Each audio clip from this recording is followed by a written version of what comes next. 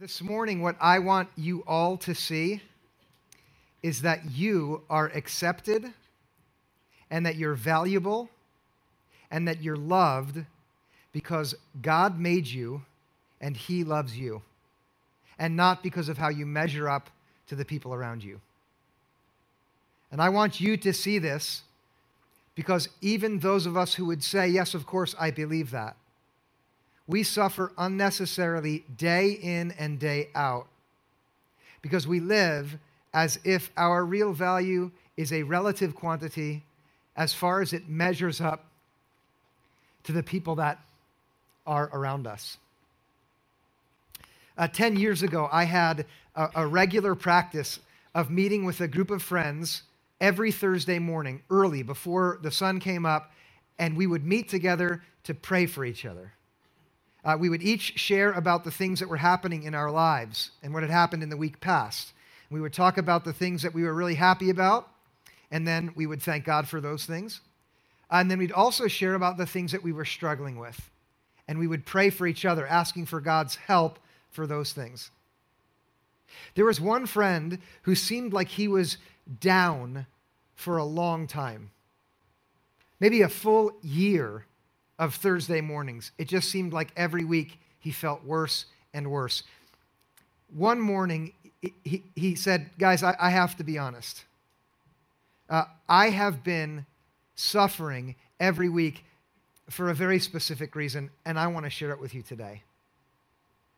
I have been comparing myself to each one of you every week, and I feel miserable about it.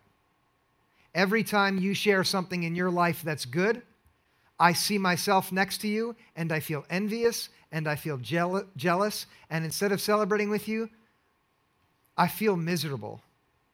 And then he turned to one guy in particular, and he said, for you, it's the worst, because as you've been succeeding lately, and that guy had been sharing about getting a new house, and how things were going well with his wife and his child, and had advanced in his career in an unexpected way. As you've shared that, I've been so resentful of you because I look at myself next to you and I just feel miserable about myself. He started to tear up as he said it, and he said, I just need to confess it, and I'm sorry. And see, what he had been doing is he had been losing himself in the last habit that we're going to consider together, which is the habit of comparing yourself to your neighbors.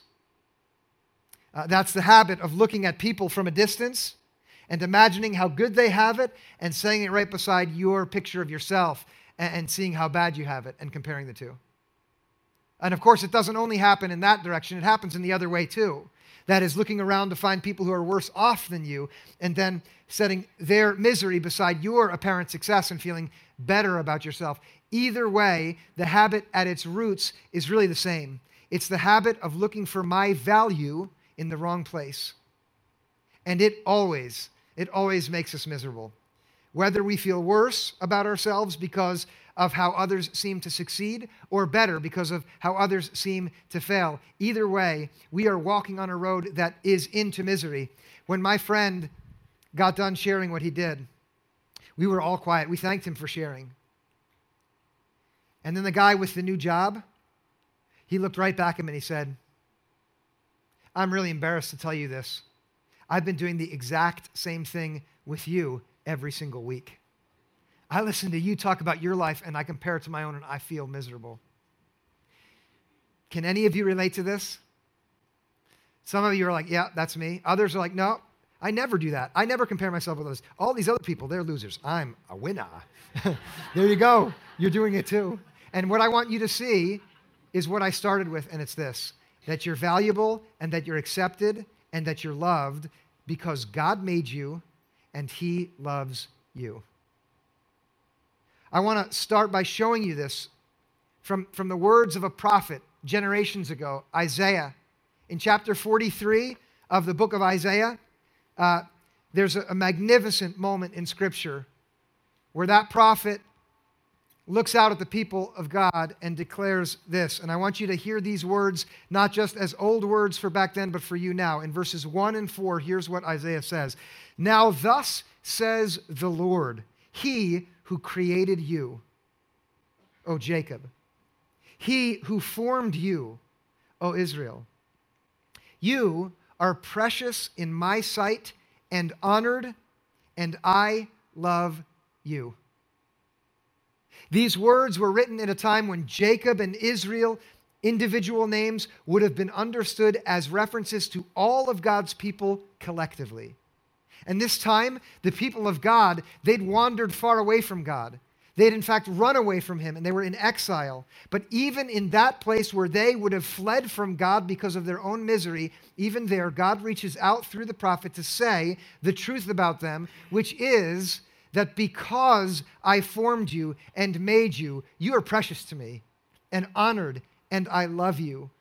Listen, not because of how you measure up to the people around you, not because you perform better or you have achieved more, not because your faith is stronger or you shine as an example of righteousness against others, but simply because I made you. You are precious to me and you are honored, and I love you. And here, this is it for this morning. In Christ, all of us are invited to trust and accept God's love for us because he made us, and in that way move away from this habit of constantly comparing ourselves to others. And I know that every one of us here, every one of us, whether we're a very confident and strong Christian or are still filled with more doubts than confidence about who God is, all of us could use some growth in this area away from comparing ourselves to others toward the kind of freedom that comes when we know that we're accepted because God made us. And here's how we're going to get this lesson into our minds this morning. I am going to borrow some help from a children's book. Is that okay? What? Okay, good. If you had said no, then maybe you would have deleted this next part. But since you said yes, we'll go with it. All right, Josh, let's go with it. I want you to look at this picture.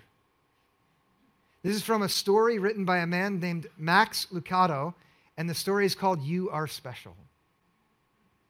The Wemmicks were little wooden people who all lived in a village that was in a valley. Beside that village, up on the hillside, there was the wood shop of the carver who had made all of those little wooden people. His name is Eli. Every one of the Wemmicks has been made different from one another, but they've all been made by him. Some of them are tall, some of them are short. Some of them look beautiful, and some not so. They're plain and ordinary. Some can sing and dance. Others are good at speaking. They're all different, and they were all made by the woodcarver Eli. Now, every day, the Wemmicks did the same thing. They gave each other stickers. Each one had a box of golden stars, and then also a box of gray dots. The gold stars, those were for the Wemmicks who did something good. If they were pretty, or if they could dance or jump high, if they could run fast, or they said smart things, the other Wemmicks would approach them and put a golden sticker on there. The gray dots, those were for the Wemmicks who were not special. The ones who had chipped paint, or who said silly things, or who weren't very skilled, who fell down when they tried to jump or fumbled around when they tried to say something smart. Now there's one Wemmick. His name was Punchinello. And he had nothing but gray dots. Because when Punchinello tried to do something special in front of others, he was so clumsy he'd always fall down. The other Wemmicks would come up and they would take out their box of dots and go ahead and cover him with a gray dot. And then when he'd try to stand up and explain why he had fallen, he would say something silly, and so they'd put another gray dot on there. For him, this is how it went every day. He would try to run fast and fall, and his paint would scrape, and now another reason for a gray dot. It got so bad for Punchinello that he didn't want to go outside anymore because he knew as soon as I walk out in the village, well, they'll give me another gray dot just because of how many I have. And so he stopped spending time out in the village and instead would stay indoors or spend time with others who had lots of gray dots.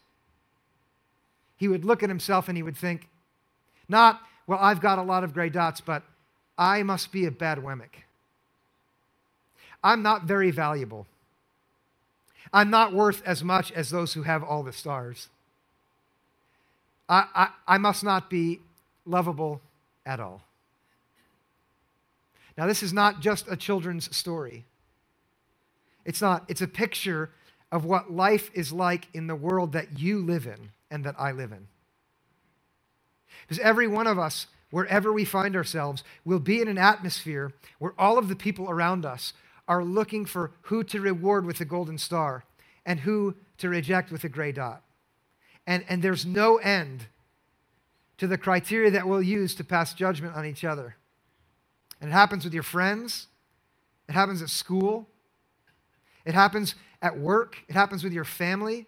It happens at church, where we try to outshine the other people around us so that we can feel valuable by getting a star, so that we can feel accepted by being better than other people, so that we can believe that we are the ones who are loved, not because of who we are, but because of who we are compared to the people around us. Do you know this is how it works? The thing about the whole entire game is that at bottom, it's empty and utterly meaningless. And it never makes anyone feel good. Not just the people who have gray dots, but the ones who have stars. Think of it like this. If I'm a person who carries around these gray dots and I look at the others around me and I feel miserable about myself, I compare myself to what I see on the outside, but I know deep down inside that that's not what's real. And it's just the same in the other direction. The person who's proud and looks at her stars or his stars, looking down on others, knows that the entire game is arbitrary, that the stickers never go beneath the skin, and that deep down inside, there is a gnawing question in every one of us, and it is, am I really valuable? Do I really matter? Not because of how I compare to others, but ultimately, where is my value? And I speak now about the place that all of us find ourselves. I know it.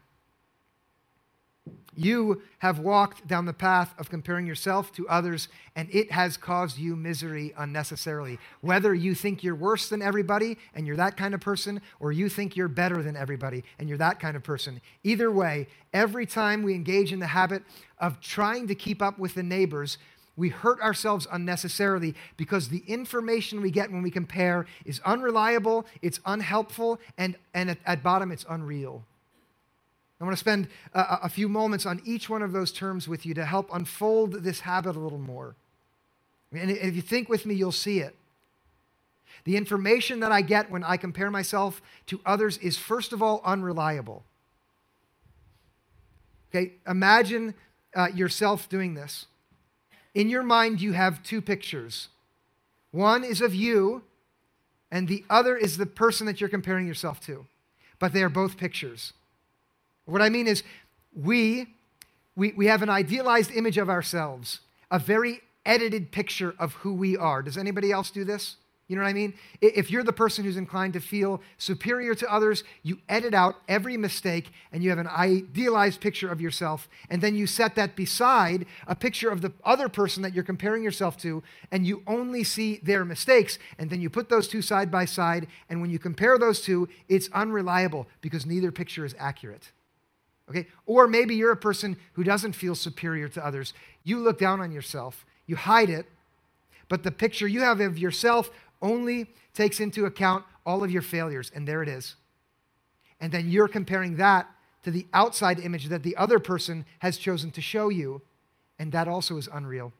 And when you put two unreal quantities side by side, trying to get information as you compare them, the information that you get will always be unreliable. You see it? Now, because it's unreliable, when I try to build my sense of value on unreliable information, the outcome is always unhelpful. And here you can simply think of that story I told you at the start. That I might be around friends, comparing myself to the other and feeling really bad about who I am, and never know that all the while he's doing the exact same thing with me. And I'll tell you what, I bet that circumstance in my group is not unique. I'm confident that there are many of you in here who've done the same thing. And if not in a small group, then in the ways that we compare ourselves through social media. Now I've heard of studies about Facebook and about Instagram. Have you heard of these things? Okay, some of you have. The more time you spend on those social media sites, the less happy you are, and the more your self-esteem goes down. This is not my opinion. Research across many different universities has demonstrated a coincidence between depression and more time looking at the pictures that others choose to post. Here's why. The effort of comparing yourself to what others show is manifestly unhelpful because they only show you the pictures of themselves which make them look really good. There's a reason that they're holding the camera up here. It hides this thing right down here, right? Or the pictures that they post of the food that they're eating always look better than the food you're eating. The vacation shots that they choose to show you have been chosen out of a 600. They just choose this one or two, the one or two moment in the entire vacation where everyone was happy, and that's all that you see. And it's unhelpful because it just makes you unhappy. It does. And if you're one of those people who only friends, people on Facebook whose lives are miserable, and you feel better because you compare favorably to them, you also know that as I speak right now, that the whole thing actually doesn't work. The stars don't make you feel better. You're worried deep down inside that someone's going to know really what's in here, and then you're not going to measure up. And that's how unhelpful it is. It's unhelpful even further because it makes it so I don't rejoice with my friends when they're succeeding. Instead, I feel envious and jealous. And then, on the other hand, and this is even uglier, when they're failing and I see it, I secretly love it because it makes me feel better about myself. And I don't want to admit this out loud, but when I hear bad news about them, I take a little bit of joy in it because it makes me feel better about myself. That's how it goes when I live by the stars and the dots. I actually need the people around me to fail because it makes me feel better. Is that too much to say? That's why that TV show Cops is so popular for so many years. Do you know that show? Like you get the joy of watching someone else's life fall apart right there. Right? You do it. Here's the thing about the whole entire scheme. It is unreliable and unhelpful, but it's also unreal. And it's unreal because your value does not come from how you measure up to others. It's unreal because you are accepted not because you're better than the people around you. It's unreal because every day you feel better about yourself because you measure up favorably against someone else. You are telling yourself a lie, which is unreal. Just like every moment you suffer because someone around you seems to be doing better, every moment you do that, you're also suffering in an unreal way. And here's the simple heart of it. It's because your value and your being accepted and your being loved comes because God made you and He loves you. And you can't do anything about that. It's how it is. Let's come back to the story of the Wemmicks for a moment. Punchinello, who suffered so miserably because of all of his dots. There's a day when he met a Wemmick who was unlike every other Wemmick he'd ever met. She was different because she had no dots and no stars. He was stunned because every other Wemmick had either more stars or more dots, but she had none. And so there, as she stood by him with her smile and her joy, he said, "You have no stickers. Why not?" And her response was simple: "They don't stick to me."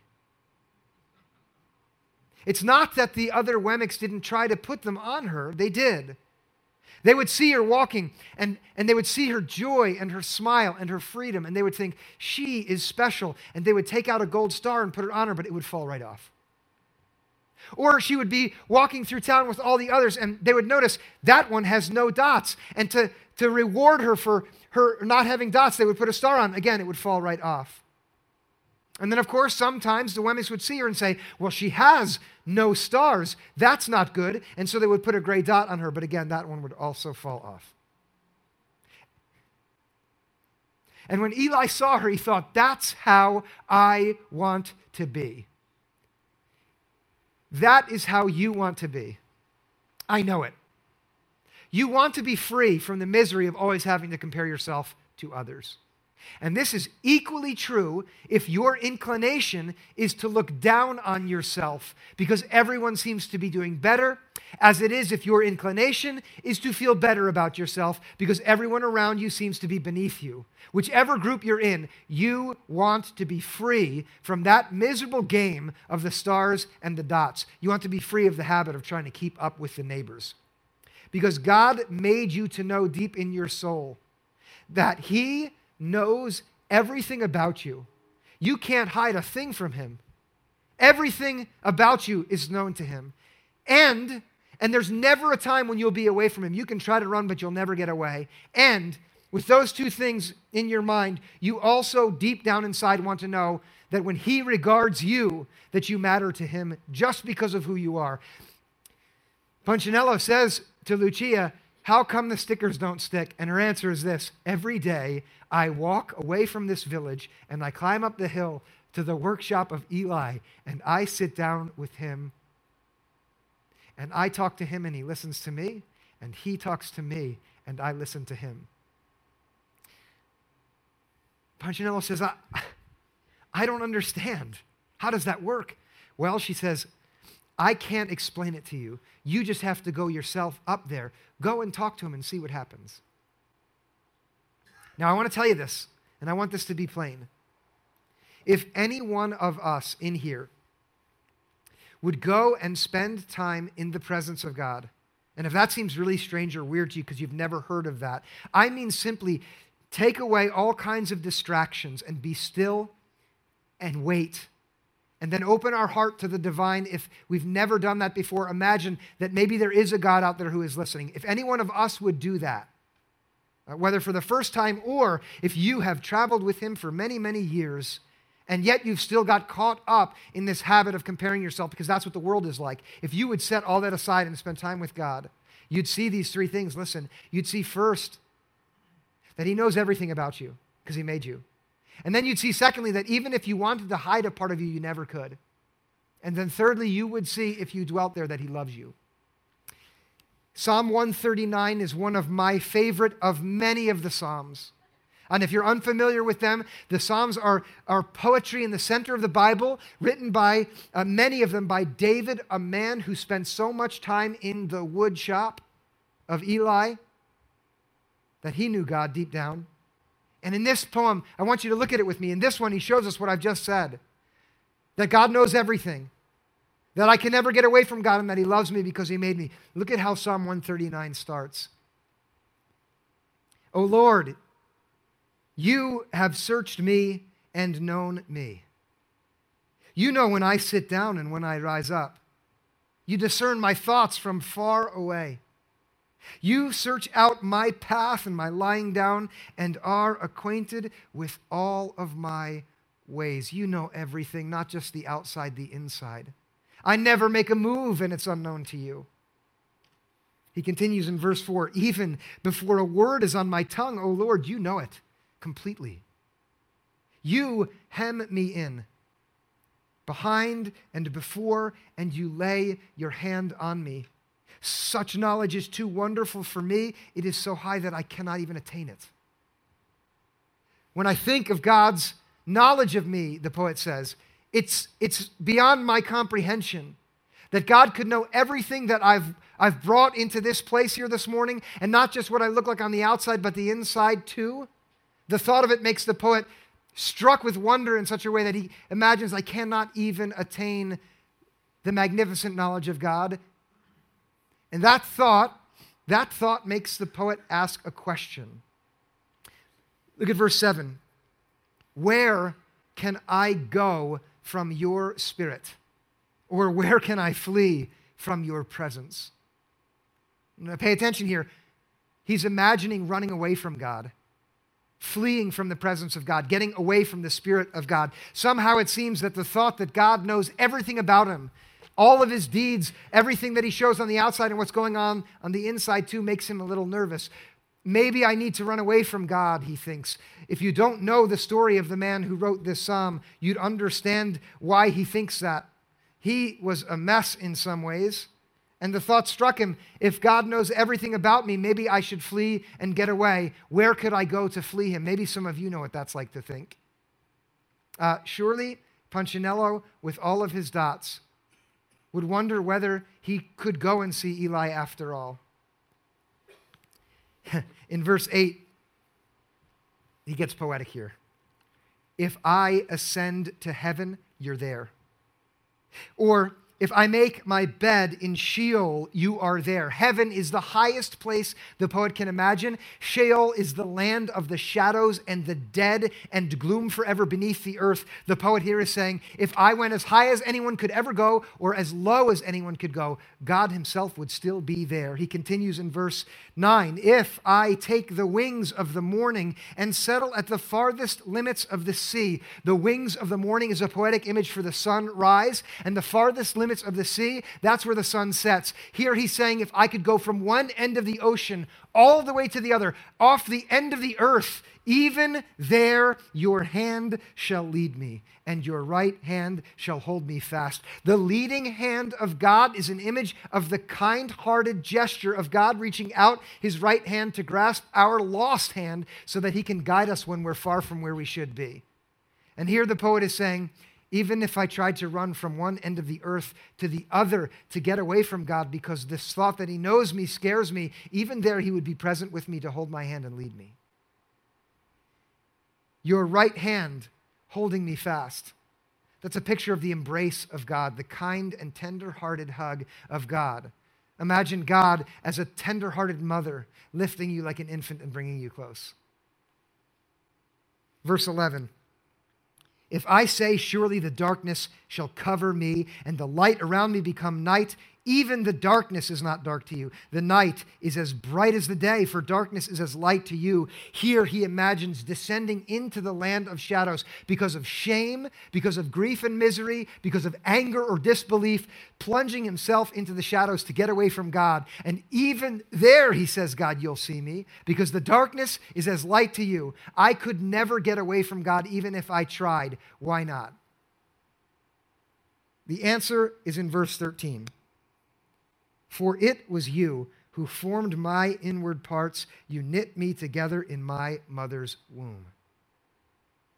That is a beautiful way of saying, because you made me. Because God crafted you on purpose. Because God himself, before even one day of yours existed, had in his own divine heart and mind the person who is you.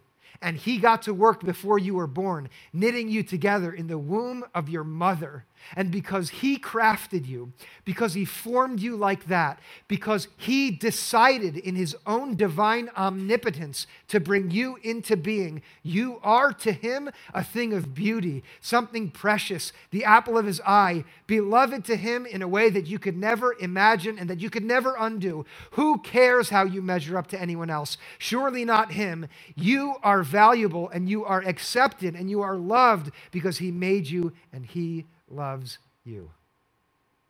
Oh, if I could make you believe that, I would be glad. I'm serious. I wish I could. I know that I can't. I wish that I could do something that would get it into your heart and mine too, that I can run away from always comparing myself to others because it just doesn't matter anymore. Because the one and only thing that matters is how I measure up to God, God's own vision of me, and when God looks at you, he loves you. Look at how he winds it up in verse 14. I praise you, for I am fearfully and wonderfully made. Wonderful are your works. That I know very well.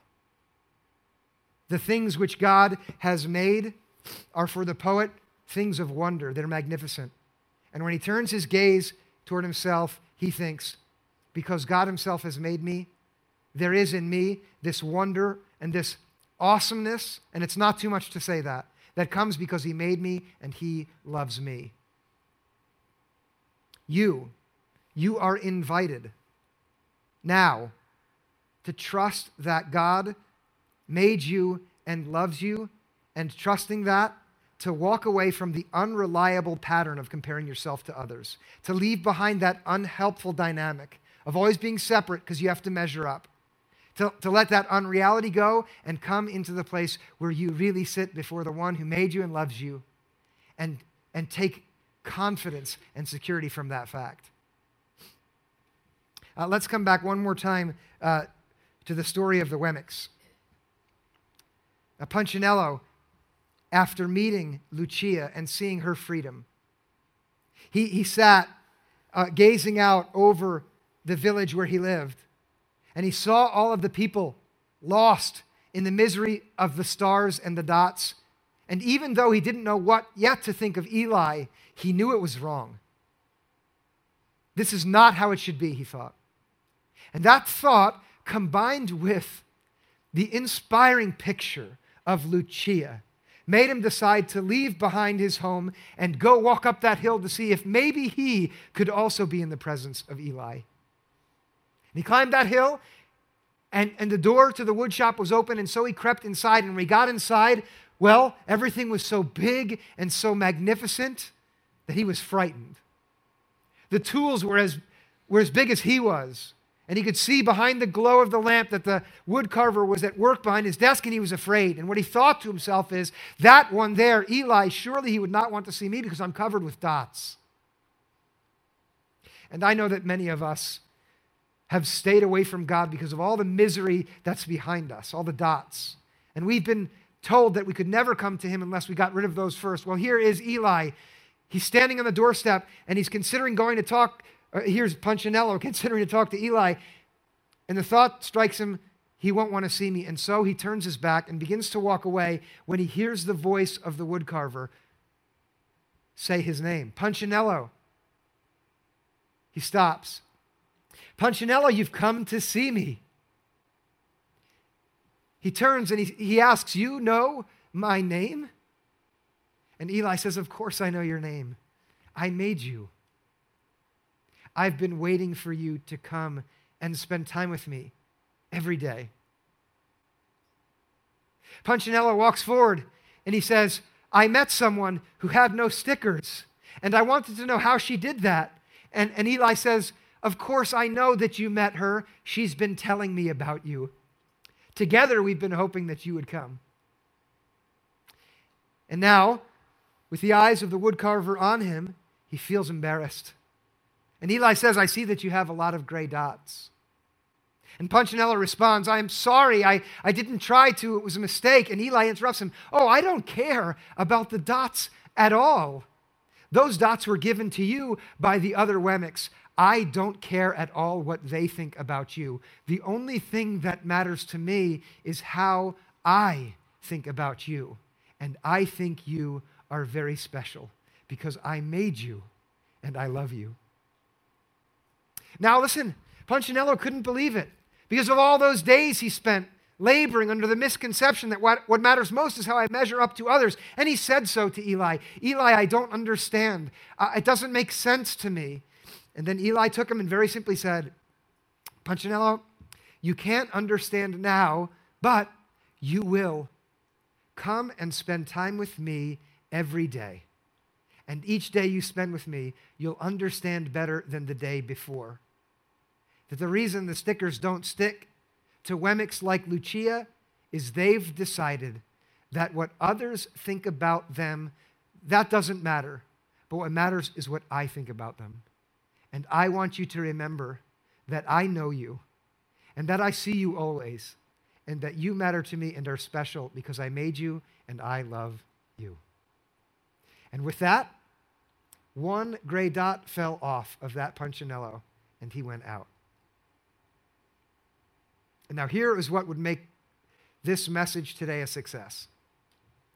If your dots became a little bit looser, and not only your dots, but your stars too. That is, if you stopped taking pride in your success, or if you stopped looking down on yourself because of your failures, and instead you came before the one who made you and loves you, and were ready to listen to the truth of his love, and in that way be freed from the habit of always comparing yourself to others. I want to read to you not from a children's story, but from the Word of God, from the Bible. And this is how we're going to wind this entire series down. Words about how God loves you. Listen to these. This is 1 John chapter 4, verse 10. This is love, not that we loved God, but that he loved us and gave his Son as the atoning sacrifice for our sins. That's a statement that says God loves us first. Or how about these words? These are from Romans 5, verses 6 through 8. While we were still weak, at the right time, Christ died for the ungodly. Indeed, rarely will anyone die for a righteous person, though perhaps for a good person someone might actually dare to die. But God proves his love for us in that while we were still sinners, Christ died for us. And that is a word for all of us. And then one last word. This is from Ephesians 2, verses 4 through 5. Listen now to these words. They're for you. God, who is rich in mercy, out of the great love with which he loved us, with which he loved you, even when we were dead in our trespasses and through our sins, that is, even when we were covered with gray dots, made us alive together with Christ. By grace you have been saved. You are free from trying to have to establish your value by measuring up to others. And you're invited to trust that because God made you, that you are precious to him and he loves you. We're going to sing about how great God's love is for us. If you don't know this song, listen as we sing it and ask God to help your heart know it, okay? And if you know this song, and even if you don't have a good voice, all right, sing at the top of your lungs so that someone around you might believe it today for the first time.